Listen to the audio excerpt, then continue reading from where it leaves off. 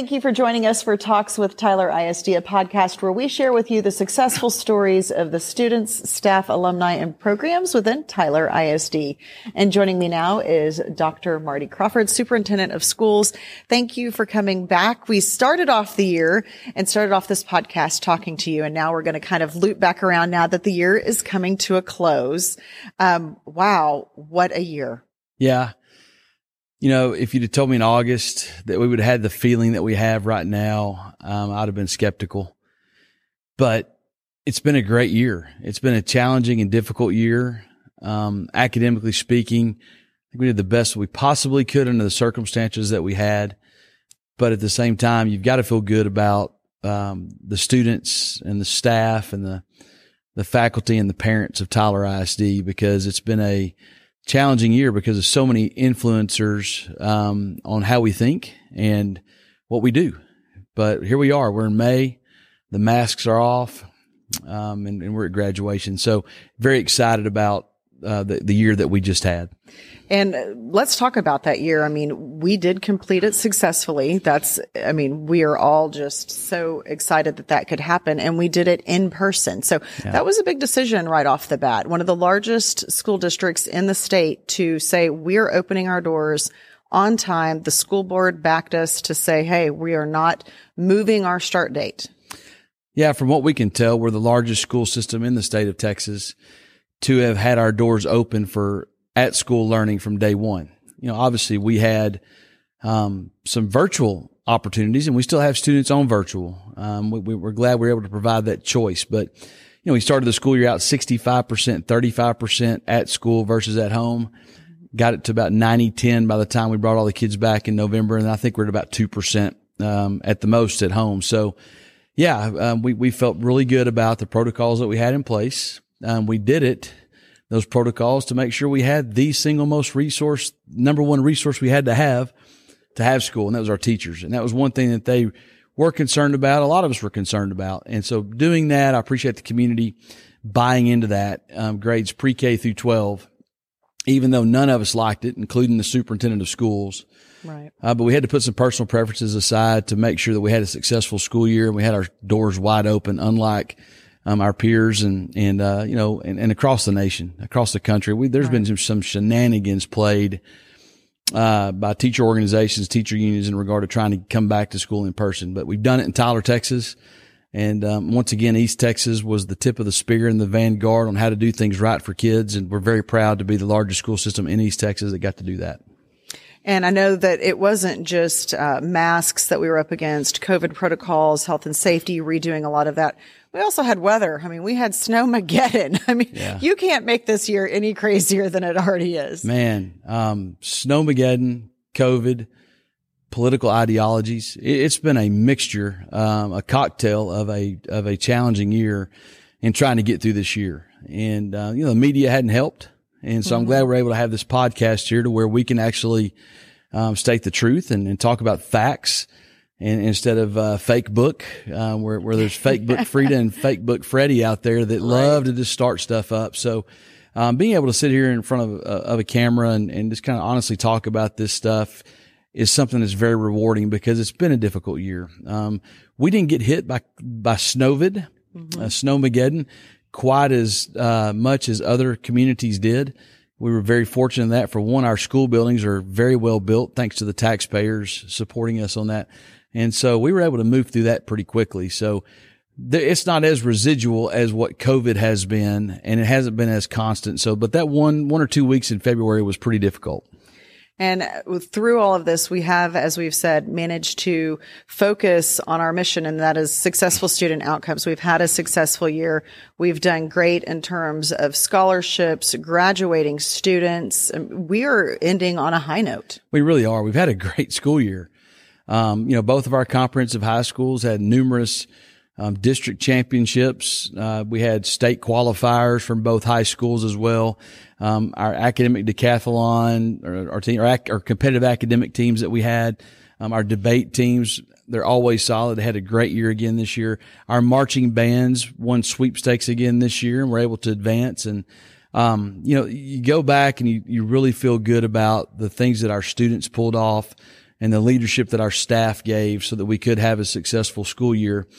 Because when you look back at it, back in August, you didn't think any things were going to make, but we completed all of our high school athletic seasons and our middle school athletic seasons. We're able to do our elementary UIL academic meet, something we value here as well. We completed all of our middle school athletics and middle school theater programming and everything. So not just the X's and O's of the A's and B's of schooling, the academics, but we were truly able to give our students the comprehensive and well-rounded experience this year. And some of our peers didn't do that. And so I think we're very appreciative of that and recognize that we gave something in this very weird time, this once in 100 years era that we're living in right now. We had a successful school system operated for our students. Yeah, and I think that's very important because it is a lot of times those extracurriculars, that band student or that football player or that theater arts kid, the reason they go to school and want to try on the academic side is because of those extracurriculars. So having that really gets them there, and it helps, especially with the whole social emotional thing that students have been going through. To have these other outlets for them has just been a wonderful thing for us to get through this year. Absolutely. It's a great thing about East Texas. We value things other than the A's and the B's and the C's and the D's. Those are important. Don't get me wrong. Those are what we're here for, is academic attainment and making sure that our students are graduating here successfully. But successful student outcomes looks different in so many ways. It's not just about a standardized test at the end of the year. It is about whether or not that kid had a great experience that year as a student, and the outcomes are there. District championships, individual awards and accolades, scholarship awards, everything that you can think of. We have had a year of years during a year of years. And so very proud of all of our students and all of our staff for making the year what it was. Well, speaking of success, there's always, a next step, a what's next, so to speak.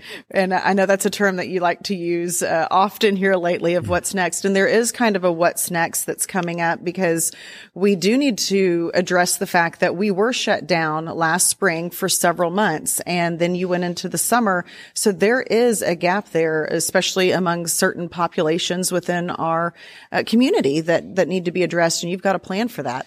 Yeah. The thing that makes Tyler great is is the diversity within our community, socioeconomically, racially, ethnically. And there's just a lot of different pockets of our community to where we have to be very flexible and agile to address the needs of that bunch. We have a very suburban feel in some parts of our community, a very rural feel in some parts of our district, a mid-urban, and even pockets of urban challenges that we have to contend with. And so when you start thinking about that, the parts of our school system that have higher risk loads, economically, within their pockets of their community, they're going to be affected and impacted more. And so, lightning improvement for Tyler is kind of our lift, is kind of our, way to address those, gaps that are probably going to be creeping up on us because of COVID and because the risk loads in those communities are so evident. But we were already working on that. We've had a good run here. We've gone from 11 to 9 to 3 to 2 to 0 to 1 low performing schools. And then these 2 gap years where we didn't take a test that was actually scored for accountability purposes. We've had a good run the last 7 years. So what is it going to take for us to go from good to great, to go from being a solid B 85 school system to a consistent A-rated school system? And so lightning improvement for Tyler is going to be what we do, is concentrate on some of the pockets that have traditionally struggled as far as teaching and learning goes. And we've got a good plan in place where we're going to dedicate more resources and more attention to those pockets because they deserve it. And it's going to be a benefit for the entire school system if we can lift those students as far as accountability goes. And through that, you've kind of created this innovation division that's going to be focused specifically on some of these areas. What kind of things can the community expect to see? Well, if you think about innovation, we've already got some great things in place. Oh, yes. We've got 2 K-8 model campuses at Caldwell Arts Academy and Birdwell Dual Language Immersion School that we think are the vanguard of East Texas. Gives our community choice if you want Spanish immersion or if you want the arts experience all the way grades K through 8. But there's also innovation that needs to occur in pockets of our community where we've struggled a little bit on the teaching and learning side. A zip code should not determine a child's academic performance. We've been saying that. We've been very successful in doing that under the mantra of tradition will get you beat. Well, it's now time to be innovative about some things that we can do to serve them and try not to get so stuck in the traditional models of schooling that we get the same results. So if you start thinking about the more resources that are dedicated there in people and in programming, you're going to start looking at some of the innovative opportunities there, like an extended school day or more opportunities in the summer for extended learning. You could potentially look in the future at possibly a different type of calendar for more days or maybe different days as we go forward. And then let's not forget about our top TIA program, the Tyler Optimal Teacher Performance Program, as part of the teacher incentive allotment through the state, to where you don't have to leave the classroom and become a superintendent to make a decent salary. Yeah. People in Dallas, Texas are making 6-figure salaries being a classroom teacher, where they're needed the most. And we have that program now here in Tyler, Texas, to where someone could potentially make up to $70,000 or $80,000 a year as a classroom teacher, as opposed to being an assistant principal. So that's exciting that we're going to be able to bring some of those innovative programs to the places that our school system needs it the most. But let's not forget about tradition in other places. There's great things that are going on that we've done well here for years. I've mentioned our bands. I've mentioned our athletic programs, our dual credit and AP performance. We outperform our peers, whether it be private, charter, or public schools across the state of Texas, in 17 of 26 of those AP advanced placement courses. And don't forget about our Career Technology Center. That's part of the innovation program as well. And let's also not forget that our graduation rates outperform the region and the state across the ethnicity. So there's some great things that are going on in Tyler that are already innovative.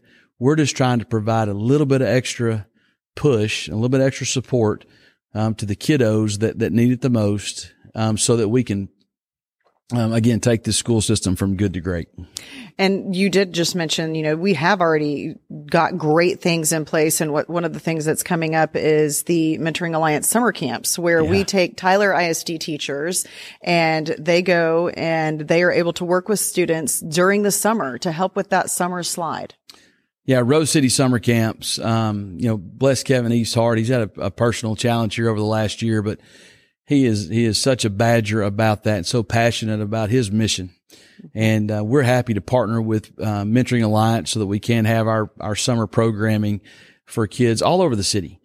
Certainly at Bolter, we're going to do a little bit different this year because we have identified that side as the area that we're going to be able to get some kids scholarshiped in there for the summer camp experience. Because what we found is for students that do participate in Rose City summer camps, they come back either academically proficient where they're at or actually have grown academically because they've had that summer camp experience. There's a lot of engagement there.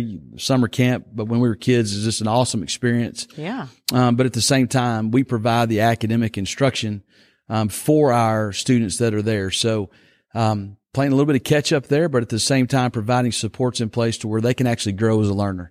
And so the more kids in Tyler that can participate in that, the better off we're going to be as a school system, the better off our community is going to be. And our kids' hearts are going to be to where they need to be, through Mentoring Alliance, so that they can become successful and productive young adults by the time they graduate our school system. And another initiative we have that's rolling out this summer is actually meeting students where they're at with our literacy bus that we're going to have. And what a cool concept to have. Yeah. There's other school systems that have done this around the area and we're jumping on there as well. But I think it's part of a bigger question. Where can you meet students where they're located, especially in the summer or even after hours? And so it's not only just the school bus that you're thinking about, it's also broadband access and Wi-Fi. So those types of things are going to be rolled out into our community. And the literacy bus is one of those, micro initiatives that we're going to have so that we can continue to promote literacy, away from school. Good readers read away from just the academic environment. And it's cool to read, and we need to profess that and do these little innovative things, these little cool things for our kids to see that it's not just about the 9.5 months or 10 months you're in school, but the other 2 to 2.5 months, we need to have a book in our hand and making sure that we're actually executing the things that we've learned throughout the year and continue that on through the summer. Well, when it comes to what's next, is there anything else that you want to share that we haven't covered yet so far when we look forward to next year? Because we're already planning for next year. We're not waiting until the summer. It's now. Well, I do think in terms of the year that we just had and then the protocols that we've had to do, none of us wanted to have these protocols because it's so foreign to us. But we think that the data and the science is there that we can roll back into the next school year without these things in place. Our school board recently voted to take the mask off. We had to do that because that was what was in the governor's order, coming out of that. So in saying that was a wise decision by our school system. The administration put it there for them to consider, and we certainly wanted it done as well. But at the same time, the COVID's still out there. And for those that feel, that there's possibly a reason to wear a mask for their own personal safety, we encourage them to do that. And we're going to treat them well and treat them with respect. That's the worst thing that you can do, is treat somebody, disrespectfully in terms of trying to take care of themselves. And if they feel that way, if they believe that way, we're going to respect that, just like we're going to respect those that don't want to wear it anymore. So as long as that's afforded to us, we're going to continue to have that. And then we'll also have some other opportunities for learning. We are looking at BLADE, blended learning and digital education, as far as the virtual learning program that we do have. There's some talk in the legislature about us being allowed to do that in a more of a long-term way. And we're looking to see if that's feasible for Tyler ISD as well, because we do realize, again, we're trying to meet learners where they're going to be successful. And there's pockets, very small pocket of learners that have been successful with that.